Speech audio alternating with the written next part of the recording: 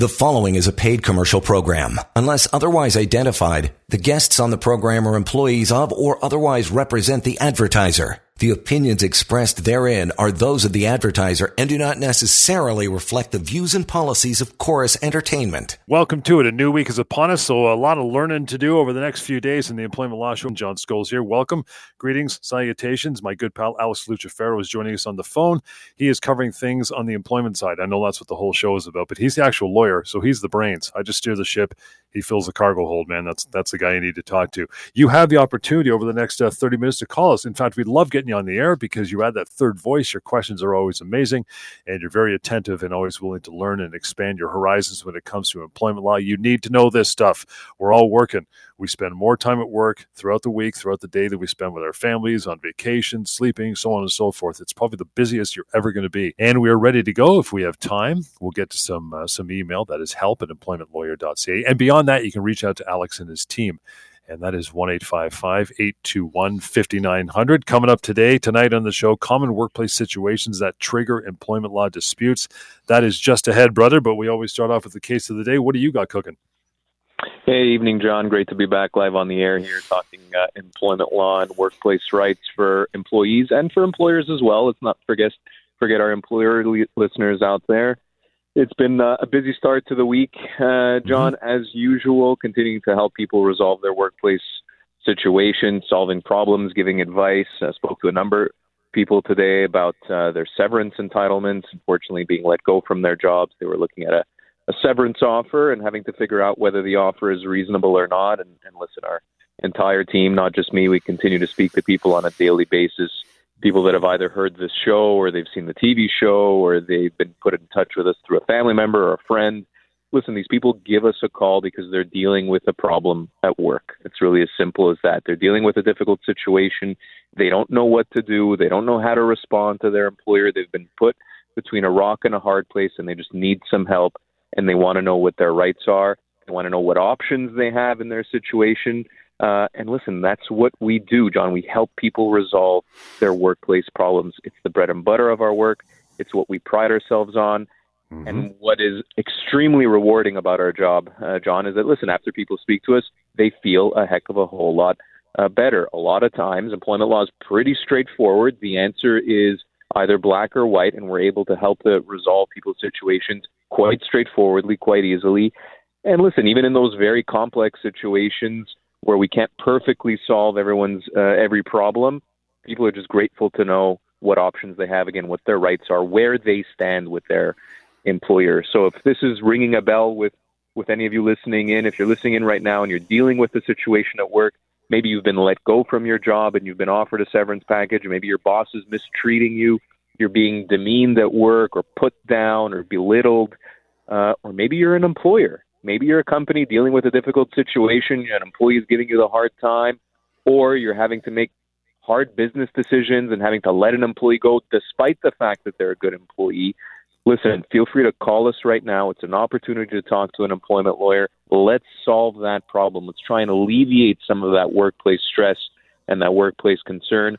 I always encourage our listeners, don't be shy. Call in. There are absolutely no bad questions when it comes to employment law. We're here to talk, and ultimately, at the end of the day, we're here to help. So to get to the case of the day, John, I spoke to a gentleman just this afternoon dealing with, again, a workplace situation, a workplace problem.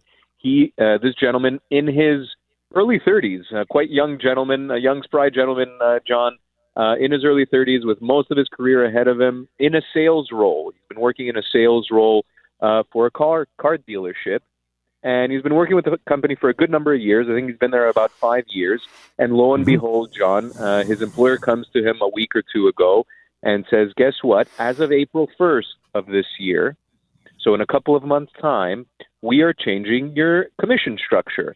We're changing your compensation plan. And the result, John, of this change is that this particular gentleman that I spoke to is going to be getting a pay reduction starting April 1st to the tune of about 40% of his total income. Zoinks. He's getting a 40% reduction in his pay, John. Absolutely. Almost 40%, almost half of what he made last year he's now going to be making moving forward starting on April 1st. And of course, John, unsurprisingly, he reached out to us and said, hold on a sec here, Alex.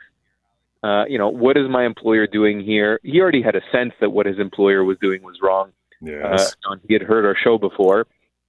And so I spoke to this gentleman. I told him what his options are. And effectively, what he's dealing with, John, is what we call a constructive dismissal. A constructive dismissal is when an employer makes a significant or major change to the terms of your employment. And what's a bigger change, John, than changing your pay, than changing your compensation package? And, even more so to the tune of 40%. Even if this guy's pay was changing by 15%, 15%, John, I'd be telling him that's a pretty major change right then and there. 40% is a world of difference. And so this gentleman now, John, to cut a long story short, is going to have some options. And their options are really twofold. Number one, he can either speak to his employer and force his employer to effectively pull back, effectively tell his employer, listen, I'm not agreeing to this change. You can't do this to me. That's a constructive dismissal.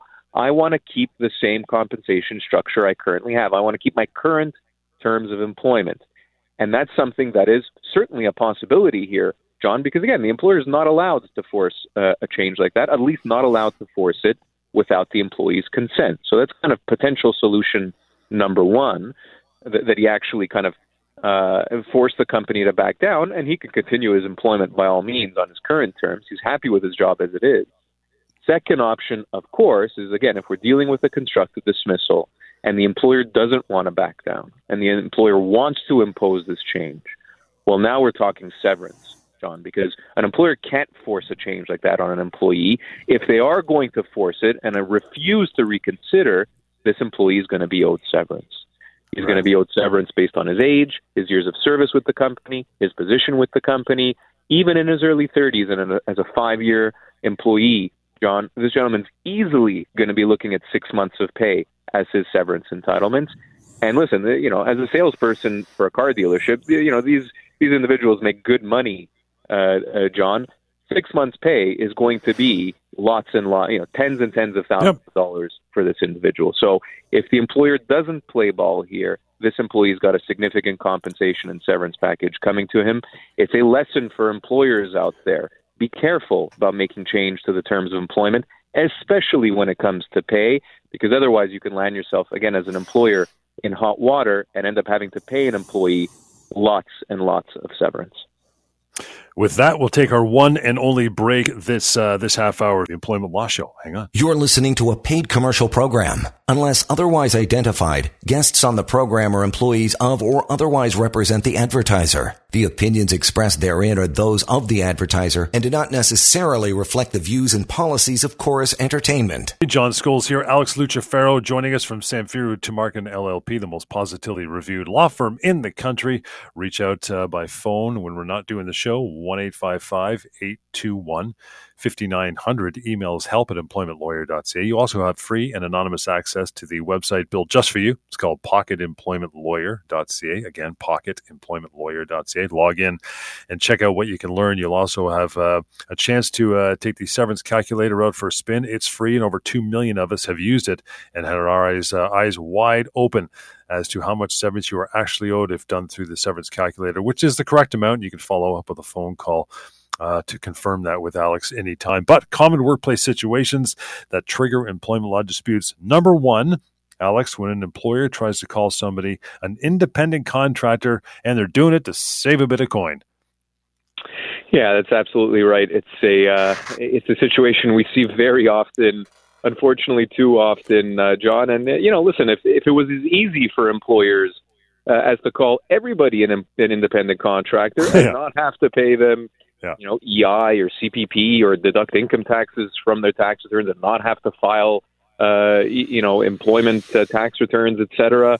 Of course, everybody would be doing that. I mean, that's an easy solution if it were legal. Unfortunately, or rather fortunately for individual workers, it's not. A lot of times when employees are being considered independent contractors, being called independent contractors, and funnily enough, John, this may very well be in an agreement. There might be an actual document that's signed.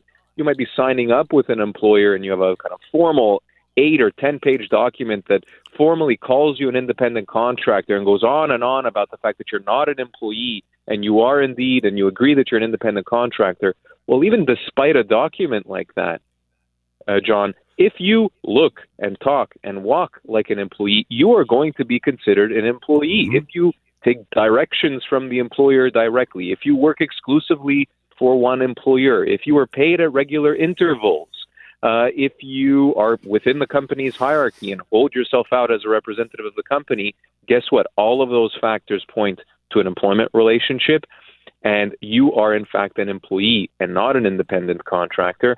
Employers, of course, will fight these kinds of claims, and that's why there are employment law disputes, John. But the good news there is, again, these determinations are actually relatively straightforward. You can pretty much tell within a few minutes of analyzing a situation along the lines that I just did, John, whether or not a worker is an actual true independent contractor or, in fact, an employee. And guess what? If that individual is an employee, they're owed all of the benefits that employees have a right to in Ontario and in Canada. That includes, of course, minimum wage. It includes vacation pay. It includes EI and CPP contributions and deductions from their pay.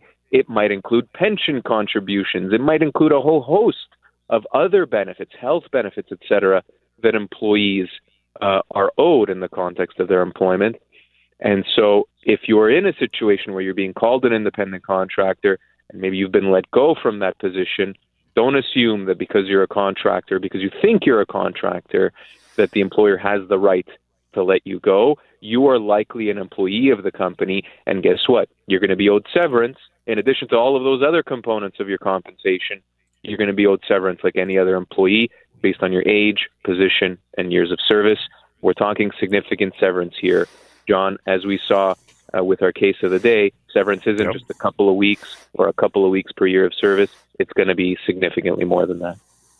And as I just mentioned when we came back, Alex, the pocketemploymentlawyer.ca website, the third header down is independent contractor. Am I one or not? It's a simple tool to use. So right there, we got you covered in that regard. Another common workplace situation that will trigger employment law disputes when an employee is terminated right before that bonus is due. That's a little sneaky. It is very, very sneaky. And this one, luckily, John, we don't see as often, but it does happen from time to time. And the reason is, really an obvious one. An employer tries to let an employee go before a bonus payment comes due so that they don't have to pay that employee that bonus.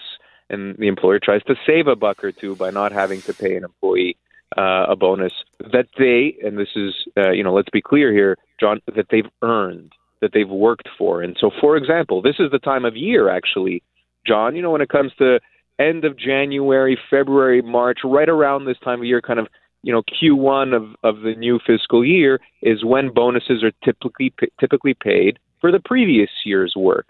So a lot of employees out there right now, their 2022 bonuses are coming due and are probably going to be payable in the next few weeks or maybe next month or so. And guess what? Again, we've seen employers lots and lots of times try and let those employees go and not pay them their bonus, in this case, their 2022 bonus. And that's just wrong, John. It's wrong for a couple of reasons.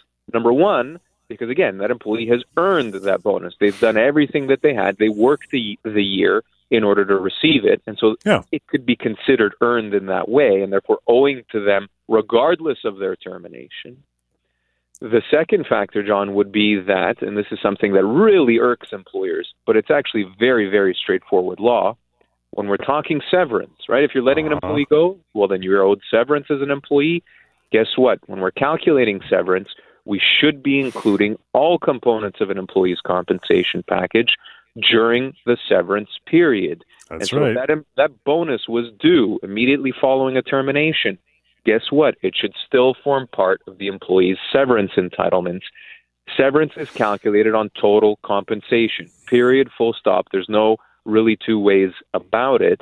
And so while an employer tries to be slick in letting that employee go before their bonus is due, it doesn't work because of the way severance is calculated in Ontario. Very little employers know that. And again, that's why they try and get away with these things. But even more importantly, John, employees don't know this. And an employee wouldn't know this, John, unless they listen to this show or see the TV show, etc., or unless they get advice from an employment lawyer. And so if you've been let go from your job, if you're staring at that termination document and you're overwhelmed, filled with anxiety, have no idea what comes next, your first step should be to reach out to an employment lawyer, have a chat. Not only are your severance entitlements, just kind of generally speaking, are likely going to be significantly more than what was offered, but it may also include bonus. It may include, again, health benefits, pension contributions, car allowance, all of those extra components that really beef up an employee's compensation package. Those are going to be included as well when we're talking severance.